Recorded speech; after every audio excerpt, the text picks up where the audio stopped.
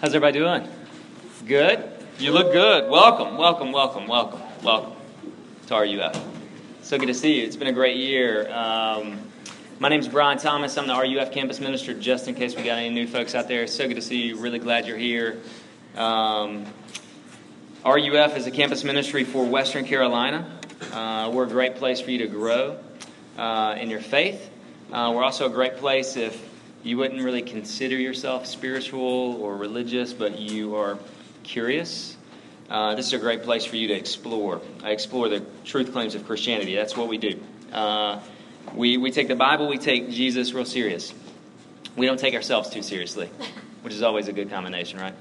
Anyway, this semester we've been looking at this guy named Abraham, his story, the story of Abraham, which is mainly in the Old Testament, in Genesis 12 to 25. But we've spent the last couple weeks in the New Testament. And then tonight we're going to be in the New Testament as well, but we're still talking about Abraham. And I thought it was good for us to spend a semester not only in the Old Testament, but looking at his story for a few reasons. One, Abraham is a significant character, like one of the most significant characters in the Bible. And so, the more you understand him, the better you understand God. The better you will understand God's redemption. Even the better you will understand Jesus in the New Testament, I think, if you know Abraham and his story. Also, the other thing is looking in the Old Testament, looking at a story of like Abraham, right? You really get a sense of the Bible is one connected story, one grand story of redemption. And that's important because it's real easy to think certain parts of it are better than others. It's easy to focus on the New Testament, but it's all God's Word. It's all breathed out by Him. It's all good for us. And so we try to spend some time in the Old Testament looking at different books and passages. And then another thing that's been cool is we have looked at every major section of the New Testament. Last 2 weeks and then tonight we're going to be in Hebrews.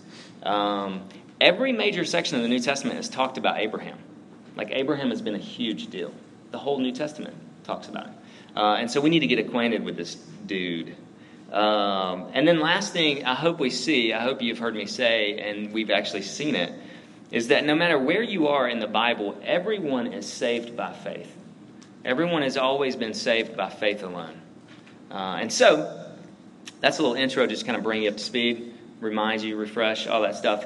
Tonight we're looking at a passage in Hebrews 11, and so you've got it printed in front of you. If you've got a Bible, you can go there. Hebrews chapter 11. Read the book of Hebrews. Can I just throw that out there? That's free. It's not in my notes. It's phenomenal.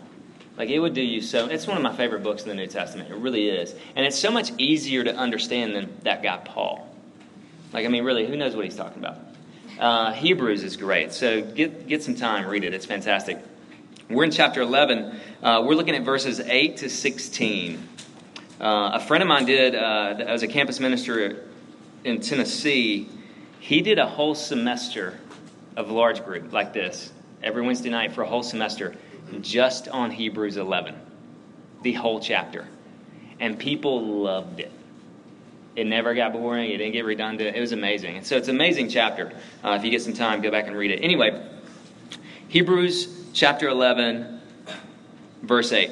You can just follow along with me. By faith, Abraham obeyed when he was called to go out to a place that he was to receive as an inheritance. And he went out, not knowing where he was going. By faith, he went to live in the land of promise, as in a foreign land, living in tents with Isaac and Jacob, heirs with him of the same promise, for he was looking forward to the city that has foundations, whose designer and builder is God. By faith, Sarah, that's Abraham's wife, by faith, Sarah herself received power to conceive, even when she was past the age, since she considered him faithful who had promised. Therefore, from one man, and him as good as dead, were born descendants, spiritual descendants, as many as the stars of the heaven, and as many as the innumerable grains of sand by the seashore.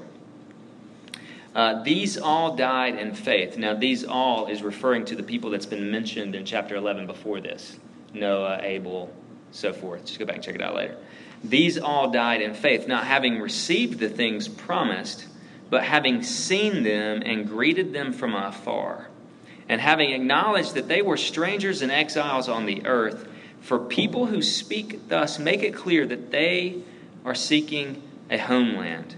If they had been thinking of that land from which they had gone out, they would have had opportunity to return. But as it is, they desire a better country, that is, a heavenly one.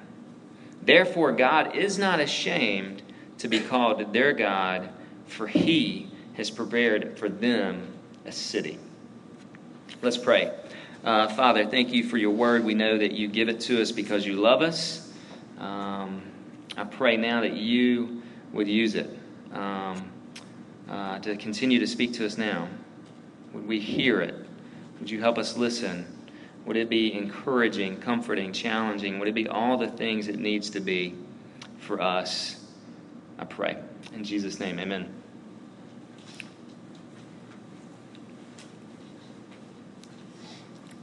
Many years ago, in England, there was a circus elephant. His name was Bozo, not the clown, right? His name was Bozo, and he was like super popular. He was adored by people all throughout England, but one day, there was a sudden change in the elephant's personality. He would charge people, like if they came to his cage, right? Freak out. Several times, this elephant tried to kill his keeper. And so the circus owner was like this greedy, cruel man. He decided, some of y'all are going to be like totally freaked out. He decided to stage a public execution of the animal. Yes.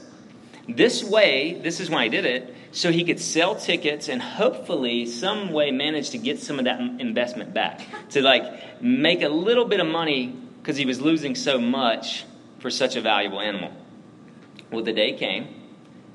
Huge circus tent was packed. Right? People wanted to see this. That's kind of crazy, the thought that people like really want to. Anyway. Bozo was in a cage. He's in the center stage. Thousands of people gathered around to watch him be executed. And so you've got him in the center, and then you got a firing squad, people with heavy, powerful like rifles, okay? Elephant guns, right? Big guns are over there. The manager was about to give the signal to fire their weapons when out of the crowd came a short, regular, average-looking man in like a brown derby hat. He walks up to the manager. He says, "There is no need for this." And he said it quietly. Wasn't aggressive. The manager responds, "He is a bad elephant. Like, he's going to kill someone." And he kind of just shrugs him off. But the man keeps going. He goes, "You are wrong," insisted the man. "Give me 2 minutes in the cage alone with him, and I will prove it." Whoa. So, all right, said the manager. And he pulls out like a waiver, the kind of thing you have to sign before you jump out of a plane. You know what I'm saying? He pulls out a waiver, and he's like, "Sign this." The guy's like, okay. The small man signed the paper. The door of the cage was unlocked. The small man steps inside. The cage door is shut behind him and relocked. So you get the short man in the cage with Bozo. At the sight of the stranger in the cage, Bozo he got aggressive. Started like shaking his head, throwing his trunk. And then he did the thing they always do right before they're going to charge you. He lowers his head and is about to charge this small man. But the small man started to talk to the animal. He began to speak to Bozo. And people could barely make it out, but he seemed like he was speaking a foreign language. And so anyway, he keeps talking. Slowly, the man continued to talk. As the man continued to talk, the elephant raised his head. All the aggression from this elephant seemed to disappear. And the man walks over to the elephant and begins to pet him. And the next thing you know, Bozo was like a big Labrador puppy. Like just a happy elephant. And they start just kind of walking around the inside of the cage together. Right? And so the audience goes crazy. Like in excitement. They were there to watch him get shot. And he's not. So maybe it was like, I don't know. But they're super pumped. They're clapping, cheers, blah, blah, blah. Anyway, the man leaves the cage. And as he walked over to the manager, he says, he'll be all right now. Referring to the elephant. He'll be all right now. You see, he's an Indian elephant. And no one here spoke his language. And this guy did. That's what he was speaking when he was in the cage. No one spoke his language. And the guy said to the manager, he was just homesick. He was just homesick. And after that, the man put on his coat, the short man put on his coat and left. The manager, eyes are like this big, just astounded. He's kind of like, what just happened? He looks down at the waiver that he made the man sign before entering the cage, and it was signed Rudyard Kipling. Yes, the famous Kipling who wrote The Jungle Book. That was him, which is kind of fitting that he speaks animals' language, right? He wrote The Jungle Book, which is in the movies right now, just in case you didn't know that. The elephant was homesick. What? The elephant was homesick. I think homesickness, you immediately connected with the animal, didn't you? Like homesickness is something everybody can understand. Like we've all been there at some point. Like we've all been homesick before. And maybe you haven't. But I bet you can relate to, there's a deeper longing. A deeper longing for home. Not just the one you experience when you're 5 and you're having to sleep at a friend's house and they're creepy. And you just want to go home and you're home. Not that kind of homesick. There's a much deeper homesick, I think, that we experience. On a spiritual level, like a cosmic level. Like something internally inside of us. We long for home. Maybe that's what you're thinking. Maybe that resonates with you. And you know what I'm talking about. It's like this restlessness. You feel it. I talk to you. I hang out with you. I know. I've experienced it. It's this restlessness you feel in this world. Things just seem off. Things just don't seem like they're the way they should be. And I think we'd all agree with that. You sense it. At some point, in some way, we all long for a better place. A place to call home. You could say that way. I'm convinced, and I think the Bible is pretty clear, that this homesickness that we experience, this deep longing for home, even when you're at home and the most comfortable you could be, you still feel it, right? Because I think it's a spiritual problem that we all experience. And the Bible's pretty clear about that. It's ultimately a spiritual problem. And so Abraham feels it. He felt it. Every person mentioned in Hebrews 11 has felt that tension. The tension of being here, you're here, but you don't always feel at home, right? Especially Christians. But what's amazing is you can talk to people who wouldn't identify as Christian or religious or spiritual or any of that. You can talk to Christians. Both, no matter what, can relate. They understand the tension. The tension of, this longing, feeling not at home. And so here's what we're going to do. We're going to look at two things. We're going to look at our way home, because it's in this passage. Our way home and our future home, right? Another way you can think of it is, what is our way home? If you want to form a question, what is our way home? Let's start there. Hebrews 11 was written to and for people who were beaten up. They were constantly under the threat of persecution. And so the author of Hebrews wants them to endure. He wants them to make it home. And they will do this by faith. Right? In fact, that phrase, by faith, shows up 10 times, over 10 times, just in chapter 11. By faith. That's how we're going to make it home. Hebrews 11 defines faith. Actually, at the beginning of the chapter, we couldn't read the whole thing. But at the beginning, in verse 1 of chapter 11, it says this. It defines faith this way. Now, faith is the assurance of things hoped for, the conviction of things not seen. And Abraham is one of the best examples of this. Like, three of the world's major religions look to Abraham as a great example of living by faith. Another way to put that is 70 to 80% of religious people on the planet Earth think Abraham is a great example of living by faith. Put it in some perspective. And so what does it look like to live by faith? And we're going to check it out here in this passage. There's so much. At one point I had like 6 subpoints, and I was like, I can't. We'll be there until 10.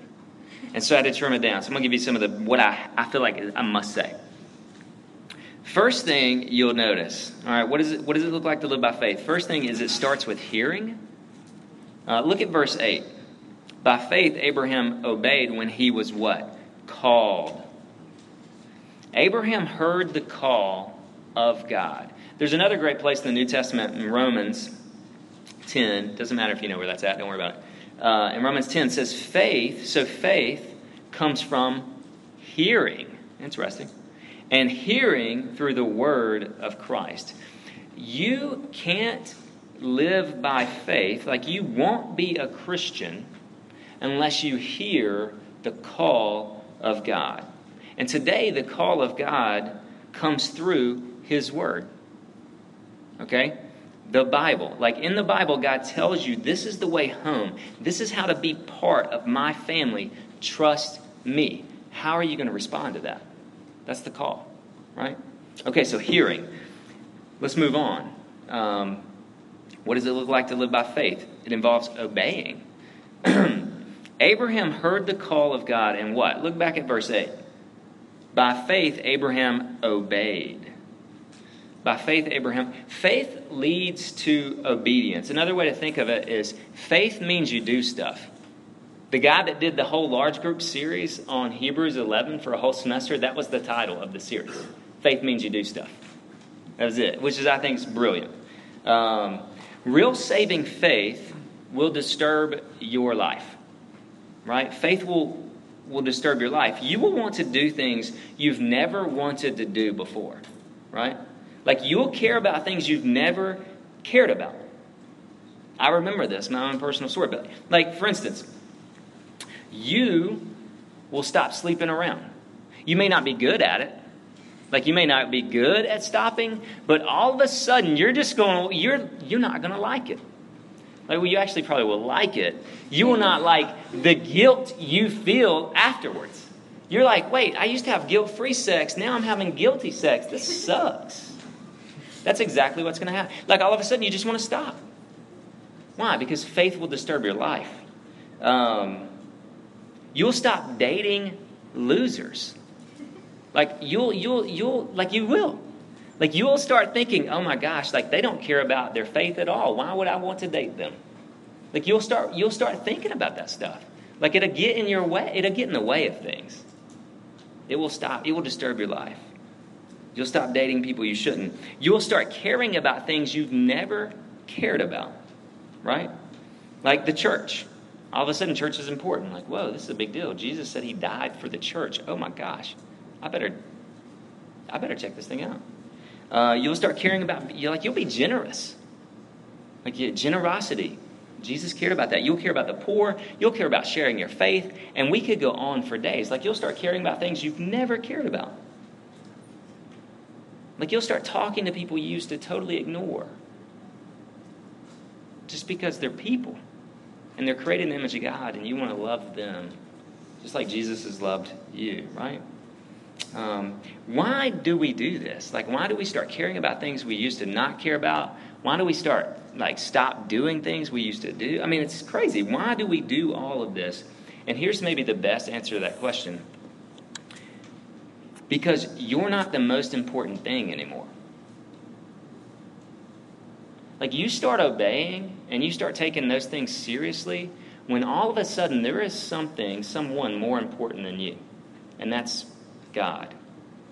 God is more important than you. And so the next thing you know, you start doing weird stuff. Right? Let's keep going. It's so good. So obeying. And then the last thing that we're just going to hit real quick is transforming. Living by faith is also transforming. And here's what I mean. Like, it has power to change you. Change what you love. Look at verse 9. By faith, he went to live in a foreign land. He went to live in a foreign land. And that is, what does that mean, really? Abraham gave up everything. Comfort, security, safety, family. Like, he gave up all the things that we really love. He gave those things up to go be a stranger, to be an alien, to always be an outsider, and to live in a tent, which some of y'all know that you think that's cool. It wasn't that cool then. He never had a home, so to speak, right? Abraham gave all those things up. Like, faith, living by faith will change the things you love. For example, you can give up what brings you security. So whatever that is, think of something that brings you security. You can give that up because all of a sudden, like, God is your security. He's the ultimate greater security, right? You stop needing the approval of others because at the end of the day, you have God's approval. Now, that's not an excuse to go be a jerk and to just be a pawn, right, and be mean. No. But at the end of the day, you don't live for others' approval because you have God's. Like, others' approval doesn't have power over you. A friend of mine that lives in St. Louis, Missouri, he gives, no exaggeration, he gives 40% of his income away. 40%. He started at 30. His goal is 50. He does it every year. 40%. To the church, to charities, to the poor. He only lives off 60% of his income. Why does he do that? Because faith has power. Like, faith has power to change the things you love. My friend does not love money. And what's so cool about that is if you could apply this to anything, money could never love him back. Like, he's not going to love something that will never love him back, which is money. And we could go on. Power, careers, success, reputation. We could keep going. He doesn't love money. Now, let me just clarify a few things. Living by faith is hard. You are going to suck at it. Okay? Sometimes, if you're like me, every day, you're going to suck at living by faith. Right? Just know that. But Jesus loves you no matter what. Right? Y'all need to hear me say that because some of you are already like feeling weighed down and guilty and like, man, I'm a lousy Christian. Jesus loves you. Okay. But that doesn't mean don't try. Don't try. Okay? Don't hear what I'm saying. I'm not saying you have to do any of these things. I'm not saying you have to do all of these things. But ultimately, our way home is living by faith. And that shouldn't always be comfortable. It shouldn't always be convenient. It shouldn't always be safe, right? I mean, look at verse 10. Verse 10 is so good. For he was looking forward, that's Abraham, for he was looking forward to the city that has foundations, whose designer and builder is God. Abraham lived by faith in the present because he looked forward to something better. Like, he knew nothing in this world has the kind of foundations he could trust in, he could hope in. He always was looking forward in hope and trust. And here's what you need to hear. You will, I promise, at some point you have already, you will try to make this world and the things of this world home. You will. It's the struggle of the human heart. You will try to make this world and the things of this world home, but they cannot guarantee what your heart longs for. They will not. No matter, even when you have them, you will still be restless. You will still not feel at home. C.S. Lewis, everybody hopefully knows who C.S. Lewis is. If you don't, he's an author and wrote the Chronicles of Narnia, right? But brilliant man, became a Christian, was an atheist for 40-something years, became a Christian late in his life. Brilliant. One of my professors in seminary thinks there are more Christians in heaven because of C.S. Lewis than any other Christian that's lived since Jesus. That's a pretty bold statement. And I think I know where he's getting that from. Even than Paul, which I'm like, well, Paul's an apostle, so I don't know if we can really consider, Anyway, C.S. Lewis said this: if we find ourselves with a desire that nothing in this world can satisfy, the most probable explanation is that we were made for another world. Right? Like nothing in this world will ever bring you home because you were made for another one.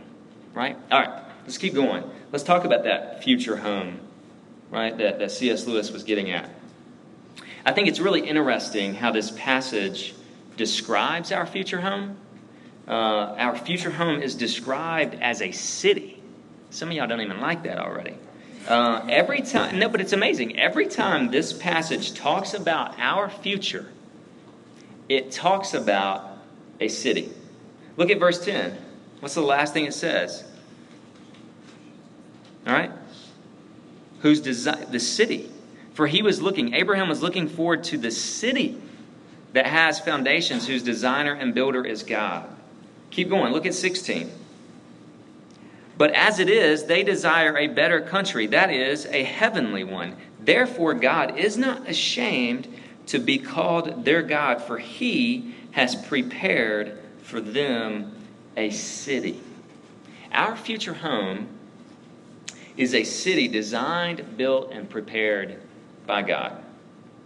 The Bible, this is fascinating stuff. The Bible begins in a garden and ends in a city. Fascinating.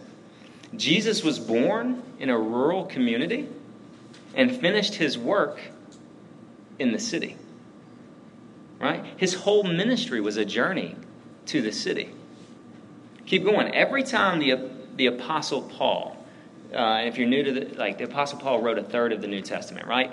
Every time he would go on a missionary journey, he would go first to the city. Most of the letters are actually written to cities, are they not? Corinth, modern day New York City at that time. He would go to the cities. Now, I would love to explore why cities are important. It's fascinating stuff. My wife laughed at me because I really nerded out this week. I was like, why are cities so important? And I was just like, woo! I'm going to spare you all that. But with the little time we have, here's what I think it's better to talk about why the city of God mentioned here is what you long for. First, the city of God, it says it has what? Foundations. Which means it is permanent, it is unshakable, and eternal. We want that because nothing around us is permanent. And we experience that tension every day, right? There is nothing certain about your life. And you know that. That's why you have anxiety. There is nothing certain about your life. All of us have experienced death in some way. You get a phone call at 5 a.m. and your close relatives die in a car wreck. You didn't see that coming. Nothing is permanent. Your friend loses a job. Your friends lose baby. It's wild, the stuff I've seen, because I'm a little ahead of you now in life. There is nothing permanent. There is nothing certain about our lives. We long for the city of God. Something that has foundations, because nothing around us does. It is all sinking sand. Right? Second, the city of God is sinless. Here's what I mean. There's no separation. God will walk with us and not be ashamed. And that's what you want. God will walk with us and not be ashamed. It actually says that in verse 16. I want to read just a little section of how the grand story ends. Where are we headed? What does the future look like? I'll read this to you. It's going to take 1 second. This is from Revelation 21. It's talking about the future, kind of the culmination of everything, the restoration of everything. This is what it says. This is what John saw. And this is from Revelation 21. And I saw the holy city. And I saw the holy city coming down out of heaven from God. And I heard a loud voice from the throne saying, Behold, the dwelling place of God is with man. He will dwell with them, and they will be his people. And God himself will be with them as their God. Y'all ready for this? He will wipe away every tear from their eyes. And death shall be no more, neither shall there be mourning, nor crying, nor pain any more. The former things have passed away. And then it says, Behold, I am making all things new. Guys, that's the city of God. That's what you and I long for. We daydream about it. We try to find it in so many things, in so many places that this earth has to offer. We long for the city of God. There's an author I discovered recently named Jeremy Huggins. I don't think he's super famous, but he's writing, and he's enjoyable to read. Anyway, he's from Memphis, Tennessee, and so I know I could eat some barbecue with him. He's got great barbecue taste over there. Anyway, he wrote an essay a while back on beauty. And there's this section of the essay that is just super engaging, intriguing, compelling, all those things. Here's what he says. And I want you to follow along as if he's asking you this question. Imagine God appeared to you and said, I'll make a deal with you if you wish. I'll give you anything and everything you ask. Pleasure, power, honor, wealth, freedom, even peace of mind and a good conscience. Nothing will be a sin. Nothing will be forbidden. And nothing will be impossible for you. That's the deal God's making, right? He keeps going. You will never be bored and you will never die. Except this. Only you shall never see my face. You shall never see my face. I remember I was reading it, and I got to that line. I remember my heart stopped a little bit at that last line. And I just kind of paused in the moment, and I thought about, why am I so uncomfortable right now? And with that last phrase. It was good until that last phrase. Why am I so unsatisfied despite all the other stuff mentioned that could be mine? And here's what I realized. I think we've all realized. When you get to that last line, you realize that all that other stuff is not your real desire. It's not my real desire. We want to see the face of God. We may not know it, but our home is with Him, not His stuff. Right? And so, 2 questions for you to ponder as we close it up. If you're a Christian here tonight, you would identify as a Christian. The thing I want you thinking about is this. Are you living by faith? Has your faith disturbed your life at all? Or is it pretty comfortable and convenient? Right? You need to wrestle with that. And then if you're here tonight and you wouldn't identify yourself as a Christian, that's fine. I'm really glad you're here. So glad. I'm glad this is a safe place for you to come and just think through things and not experience any judgment, because you will not. But this is what I want you to know, especially as we close out the semester. You have heard the call of God tonight. And if you've come before, you hear it every Wednesday night. And the call of God from His Word is to trust in His Son Jesus. And so, will you respond to that call with faith or rejection? That's the question you want to ponder. You want to think about. You want to answer. And this is what I'm going to say to all of you. This is the gospel. Jesus experienced homelessness so you never have to. He left his home so you could have one. And he did that because he loves you no matter what. And that is good news. He is a great Savior, and you can trust in him. Let's pray. Jesus, thank you for being so great and good and kind to us. Would you help us wrestle with some of these questions? Would you help us think about our faith? Think about home. Would you just meet us where we are? Would your Spirit work, I pray. In Jesus' name, amen.